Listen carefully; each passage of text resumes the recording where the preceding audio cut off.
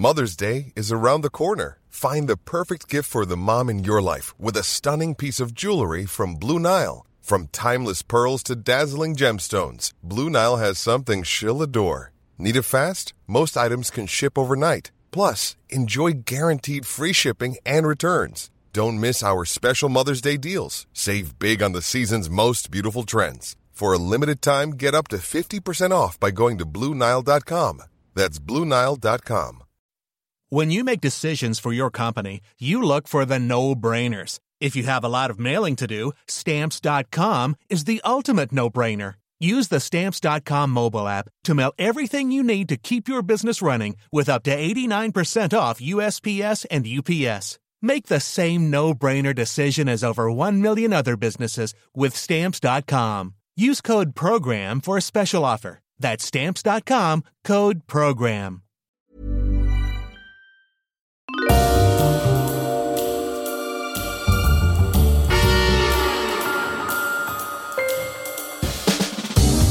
Ladies and gentlemen, welcome to episode 80. 80! Oh my god, we're octogenarians, Sam! Of Histories of the Unexpected, the show in which we demonstrate that absolutely everything, and I really do mean everything, and if you haven't got the point yet, you should listen to the other 79 podcasts. Everything has a history, like wine, coffee, or beer, or drinking, or dribbling. Or male, female, black, white, rich, poor, up, down, herbivore, carnivore. Nice. Yes, we're doing binaries. Binaries. Histories of Binaries. binaries. Well, we're not doing that today, are we? We are not doing that today. We will be following the links in our minds as we come across them, explaining how histories link together in unexpected ways. Who knew, for example, Sam, who knew that the history of childhood is all about imagination, dreams, and accidents? Or that the history of turnips is about ghosts and exorcism, think jack-lanterns. It's about the Industrial Revolution. Yep. And, of course, it's about delicious soups. Oh, Turnip soup, nothing better. I can't wait to do those. We should definitely do one whilst we're cooking. Oh, How about that for an idea? I went to Barcelona recently. Yep. As you know, came back armed with a 10-inch paella pan. Oh, good. I will cook us a paella while we're recording. Can we just cook 1,000 rashers of bacon instead? No. Or, as well, okay. No. You should listen to our podcast on recipes, because that was fun. That was a stonker. If you want to learn about the stemma of a cassoulet. The man sitting opposite me is the Leonardo da Vinci of the historical helicopter.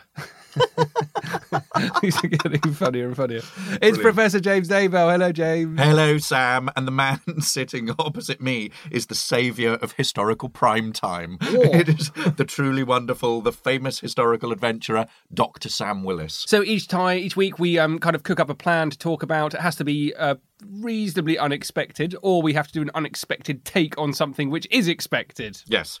This week was a bit of a mixture. The two. We're doing relics. Relics. Which is worth a chat. This is going to be It an is interesting certainly one. worth a chat. And you've just been to China, haven't haven't you? You've spent the whole Just year been. in China. Yeah.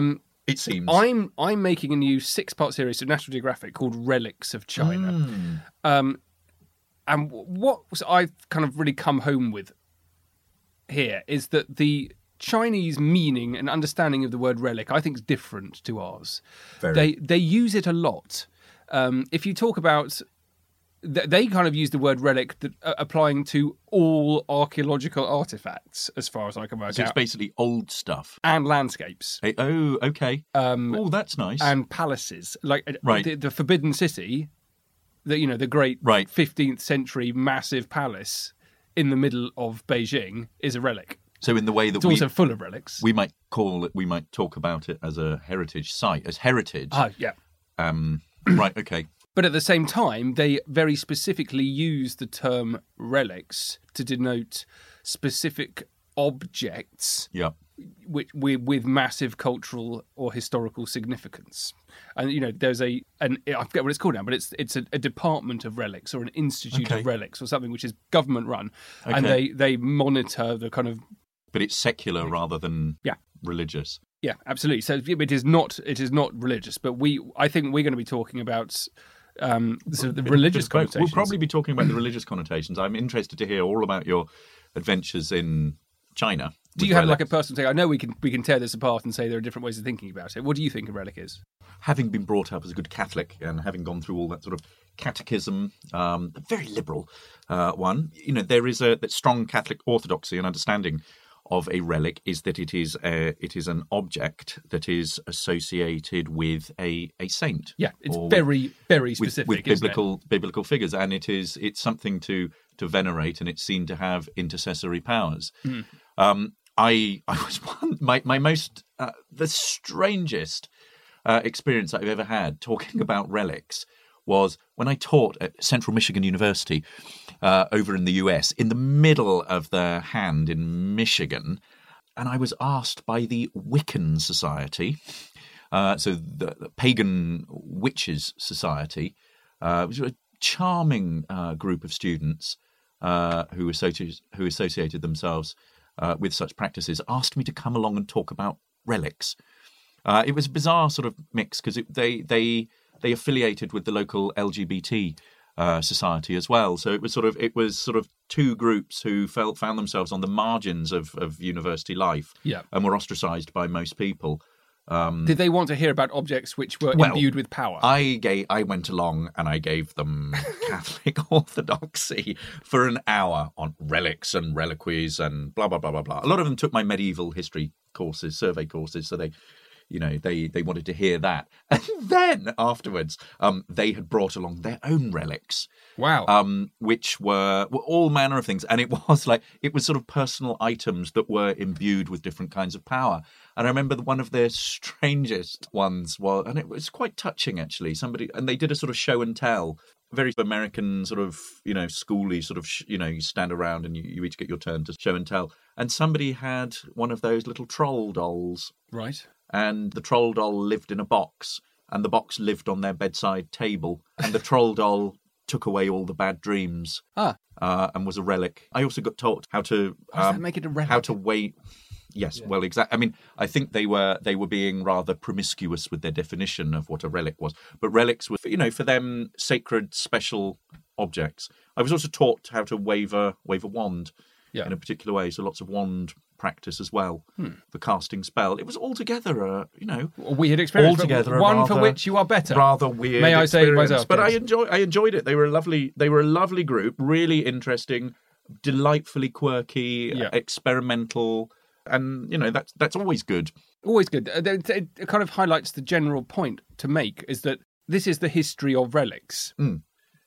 I don't think people will be surprised that relics have something to do with history. I don't think that's particularly unexpected. No. But I think by drawing attention to the fact that relics, the word relic or what a relic is a different thing to different people across time, that becomes more interesting across time and across cultures. Yeah.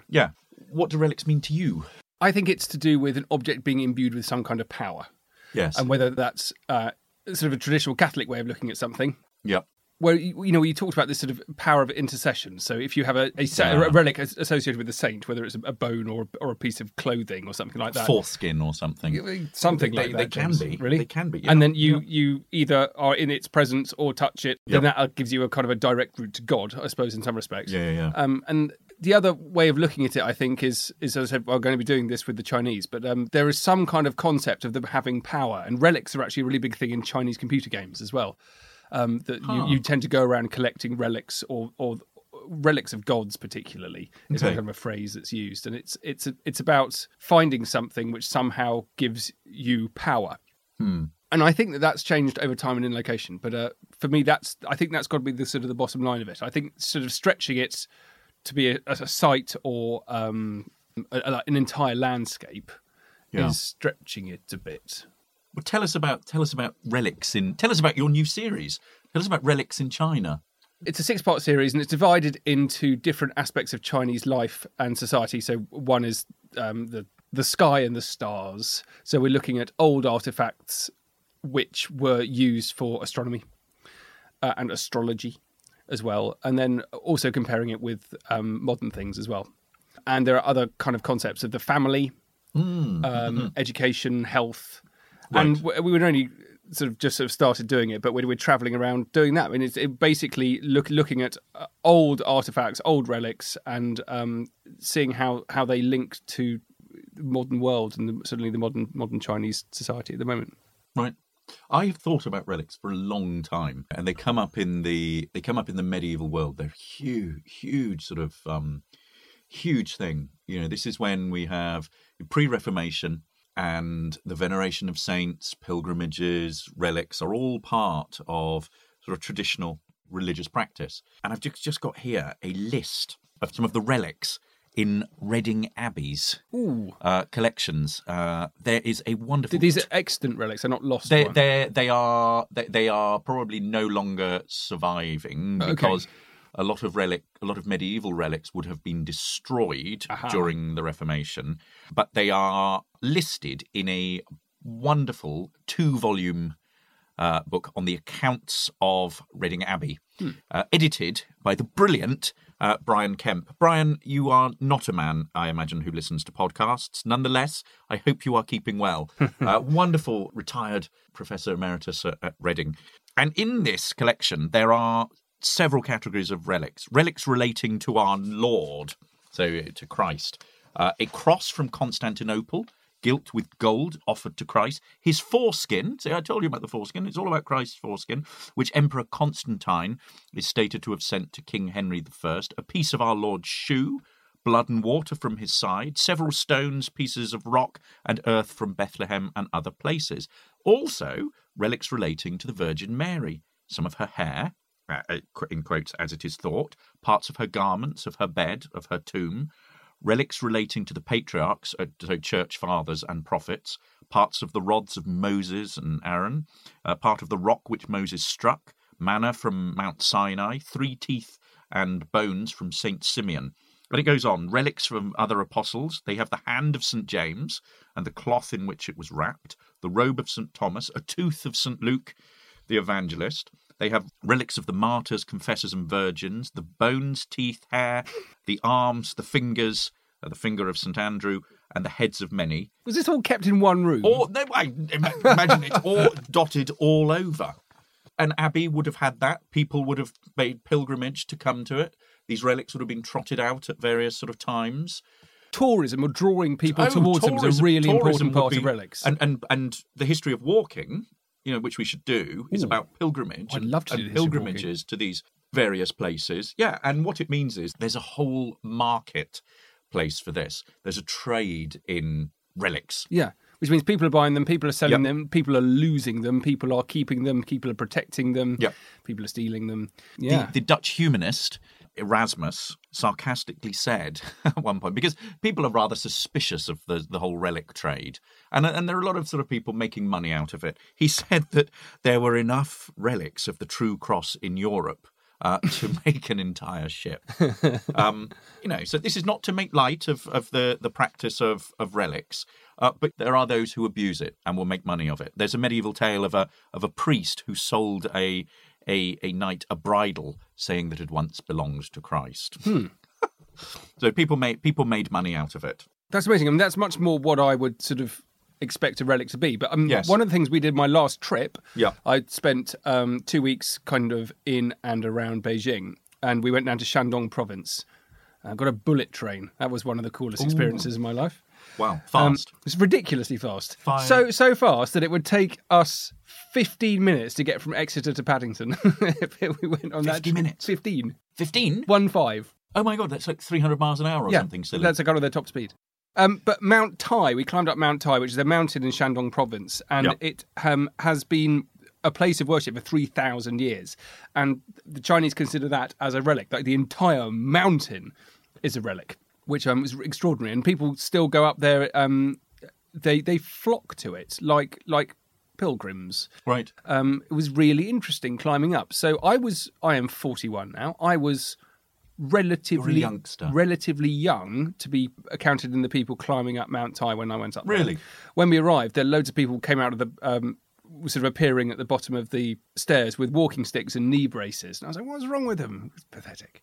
7,000 steps. Have you seen Kung Fu Panda? I have. Oh God, yes. You know that all three. You know the bit at the beginning of Kung Fu Panda. He famously drags his noodle trolley all the way up, all of those steps. That's Mount Tai. Oh, that's it. Okay. Yeah, I have never been in so much pain in my life when I got to the top. I couldn't walk properly. So it's 7 like step aerobics for you. They're proper steps, so it's not just walking up a path. It's 7,000 actual steps, and they get steeper and higher the closer you get to the top. You're quite fit. I'm quite fit. You swim regularly, go to the gym, blah, blah, blah. Absolute agony. But interestingly, I think people expect to climb Mount Tai at some point in their life. Right. And they all start feeling guilty about it when they're about 60.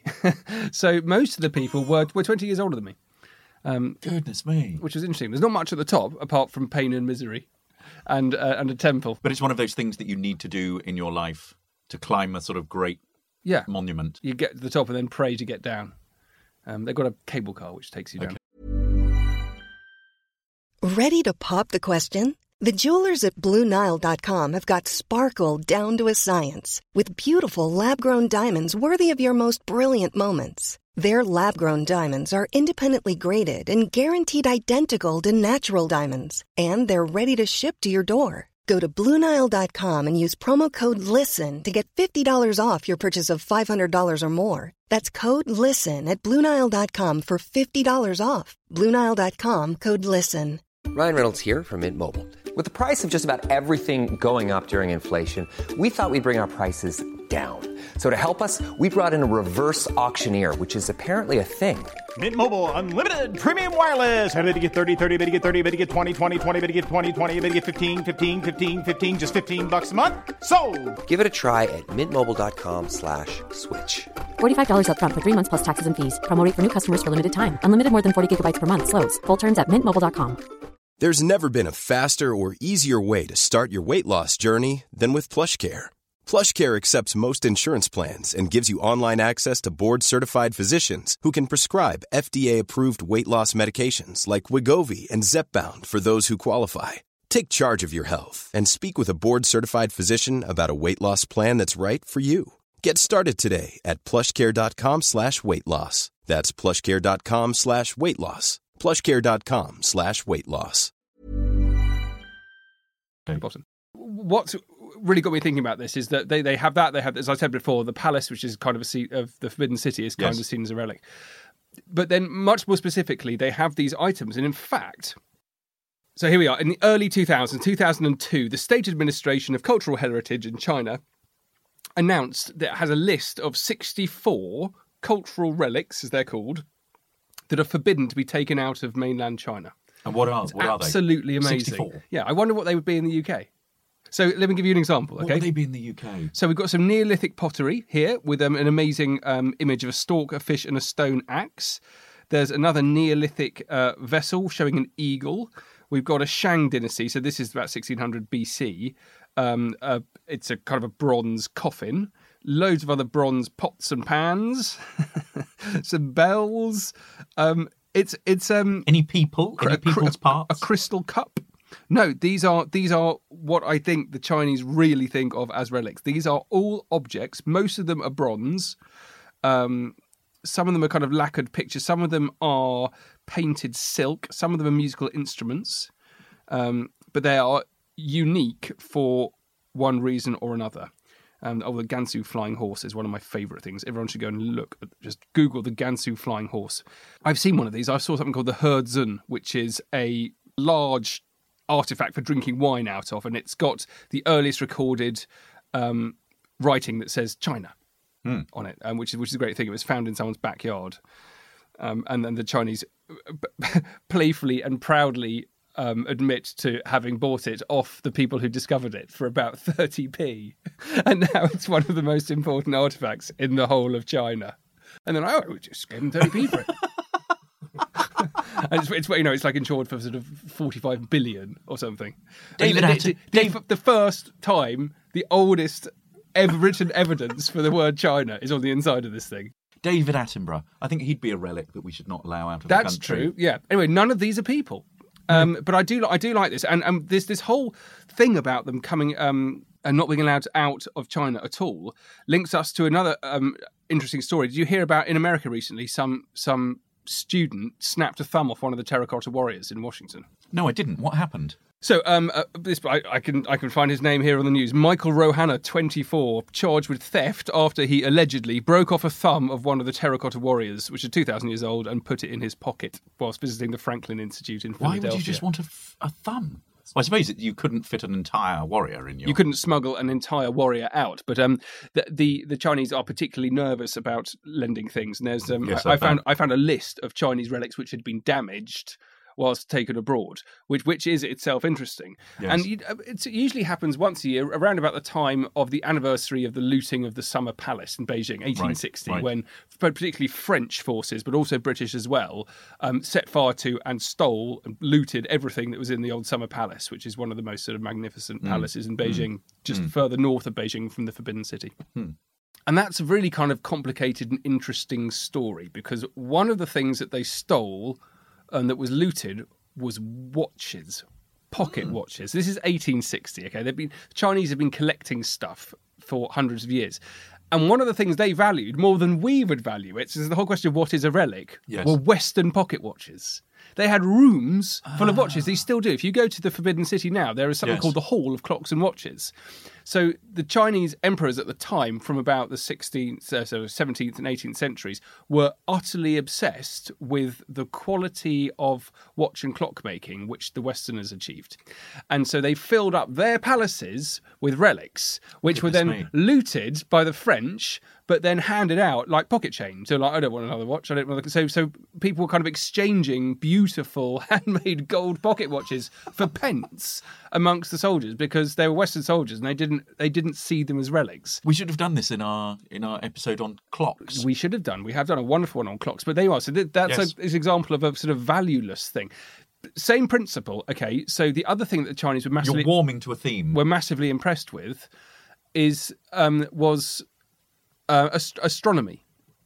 So the Jesuits, some Jesuit missionaries come across in the 17th century. So Catholic missionary priests. Right, yeah. Yep. They transform the Chinese understanding of the sky and the stars and the planets. And they bring with them all of these amazing new scientific instruments. You can see a lot of them at the Beijing Observatory.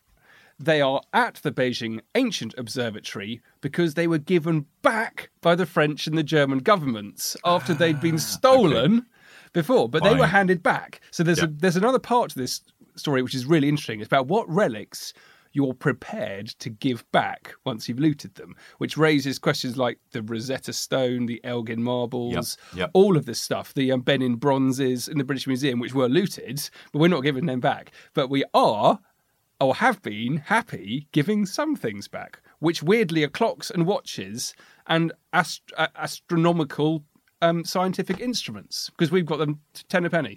Yeah, but not the Elgin marbles. Not the Elgin marbles, but there's this whole issue of you break into the Summer Palace and you think it's going to be full of Chinese stuff. It's not. It's full of Western stuff. Because they see them as particularly powerful, fascinating... Western relics. They're Western relics. Like a pair of Levi jeans in Russia. But this has now become like a bit of a thing. So every year the Chinese... something will come up for auction, which was handed down from one of the soldiers that was there at the looting of the Summer Palace in 1860, and it's in Bonhams or Sotheby's, whatever. The Chinese say, you shouldn't be selling all this stuff. And often their estimation of what's stolen changes from, 23,000 to 230,000 to 1.5 million. I don't think anyone really knows. But the point I wanted to make is that it's not all amazing Chinese heritage artifacts. There's a lot of stuff that was stolen that was already Western, that was greatly admired by the Chinese. And they are as resentful about those things being stolen as they are about their own heritage, which I think is absolutely fascinating. Preserving relics. So what is a relic? I want to go back to bones. Cool. When I was in Copenhagen, at the art gallery there, I was wandering around the bookshop and stumbled across a book which had a really intriguing front cover. And it was of a skull encrusted in jewels. And the book was called Heavenly Bodies, Cult Treasures and Spectacular Saints from the Catacombs by the photographer Paul Koudenanis, if I've pronounced that correctly. And it is a lavish book full of, effectively, skeletons. So I was interested in this, and I thought about this when we were thinking about doing something about relics. And basically what he's done is he has gone and photographed a series of bejeweled skeletons throughout Switzerland, Bavaria, and Austria. And it was a phenomenon that during the 17th and 18th centuries, there were all of these skeletons that were coming out of the catacombs in Rome, and then were transported. You couldn't buy them because that was seen as sacrilegious. Transported across the Alps into these countries, and then churches got hold of them, posed them in particular positions, Wow. and then decorated them in the most sort of ornate way. I mean, there are some where they've put paper mache faces over them, and then left a hole for the nose with a sort of jewel in them. But just have a look at some of these. Have a look at that. Wow. I've never seen anything like that before. So carriages, four figures together, sort of bedecked in jewels. They're dressed up skeletons. Yeah. And it is, again, part of this sort of idea of intercession. I mean, it's part creepy, part artwork, very sort of Germanic. Yeah. Think of that guy who, I can't remember the name of him, but that guy who plastified bodies and then toured it around. Do you remember that? Yes, the guy I do. With the, I do. The I guy do. with I the do. hat. Yes, Can't yes, remember yes. Can't remember his name. Yeah. I know what you mean, though. Yeah. Gunther von Hagens. And his touring exhibitions. It's something like that. But it's this idea of relics there, almost sort of decorative art. I think the key point here, this is really linked to the stuff of history, as we say, but it's to do with respecting the past as well. It's not just respecting the past; it's about imbuing it with power. And one of the things I think is really interesting about this is what happens when the opposite of that is the case. And we talked a bit about theft of relics and everything. Yeah. So the Chinese Cultural Revolution, I'm going to be coming back to China a lot in the next year or so. I'm sure you are. But in the 60s, 66 to 76, the Chinese Cultural Revolution, you've got the Red Guards, Mao's Red Guards, just run riot. And they were systematically violently opposed to something they called the Four Olds. You heard of the Four Olds? No, I haven't, no. Brilliant. So Not up on my Chinese history. The Four Olds they were utterly committed to destroying these. And part of the Chinese current fascination in its history and desire to preserve it is to do with what happened in the 60s and 70s. It's really not very long ago. They're the Four Olds: old customs, old culture, old habits, and old ideas. And they all had to be destroyed. Goodness me. So how do you go about destroying... Well, you smash stuff up and you dig it up and you hang bodies from trees and things like that. So Confucius's tomb, for example, is it's a very famous site where Confucius, so a very famous sort of philosopher, wise sage, about 500 BC. That's now it's a World Heritage Site, one of the most important tourism sites in China because the Confucian belief is massive. So the Red Guards went straight there and destroyed it. So it's not just his tomb there. It's also the tombs of 100,000 of his followers and of his supporters. The way in which you just sort of exorcise a nation's past. Yes. In that way, and you think about the way that ISIS is deliberately doing that in the parts where it's seeking to hold influence, going and destroying libraries, manuscript collections. Yeah. And often it is around the world. It is around heritage sites. Yeah. Sites that in themselves can be seen as relics, having some sort of meaning and power, cultural or historical significance for a particular group of people. You either go in and you appropriate them for yourself, or you destroy them, you erase them from history. This is happening in modern-day Turkey. Okay. For example, there are certain sites that, particularly religious sites, temples, that are very contested. Different sides are, there are different factions that are... This is ringing a bell. 17th century Essex, 17th century somewhere, I'm going to be really vague, but it's damaging windows in churches and iconoclasm, but also statues, but damaging statues in a very specific way, chopping off their hands and noses. Yep. That sounds. I mean, I don't know the exact example you're talking about, but that idea of destroying something. Yeah. So, for example, if we think about the 1650s, Cromwell. This is the time of the Republic, and there were groups that would go around digging up aristocrats' relatives and and their tombs and smashing them and destroying them as a sort of form of protest. Yeah. The destruction of relics during the Reformation was widespread because it was seen as superstitious. And so what you did was you smashed all the sort of superstitious trappings of a particular form of religion. And they didn't necessarily just vanish. They were destroyed publicly, openly. They were often broken, so you could see that they had been damaged. Yes. Stained glass windows were smashed. The trappings of the church would have been smashed. Relics would have been taken. Book collections would have just been destroyed and burnt. And we've done burning, haven't we? Yeah.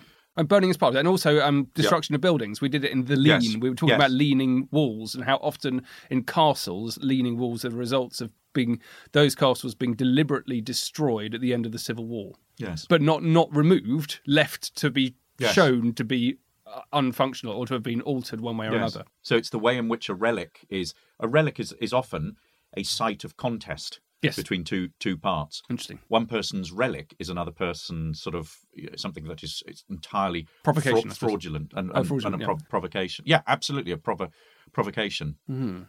A tinder keg. Yeah, well, I love this. It's good. It is more to relics than we thought. I hope you've all enjoyed it. Old ships, underwater. The Mary Rose a relic. The Vasa a relic. I mean, there's tons we could do on this.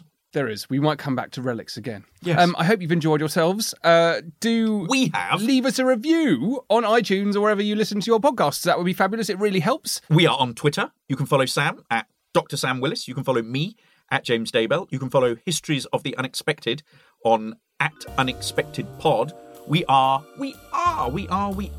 proud to be part of the excellent History Hit Network, home of Lord Dan Snow, soon to be Lord Dan Snow, I imagine, his History Hit Network, and other great shows coming soon. We've got a website, historiesoftheunexpected.com. We've got a book coming out, and we've got some live shows coming your way as well. We certainly do. We hope to see you in person. Check us out online, guys. Thanks a lot for listening. Bye. Bye.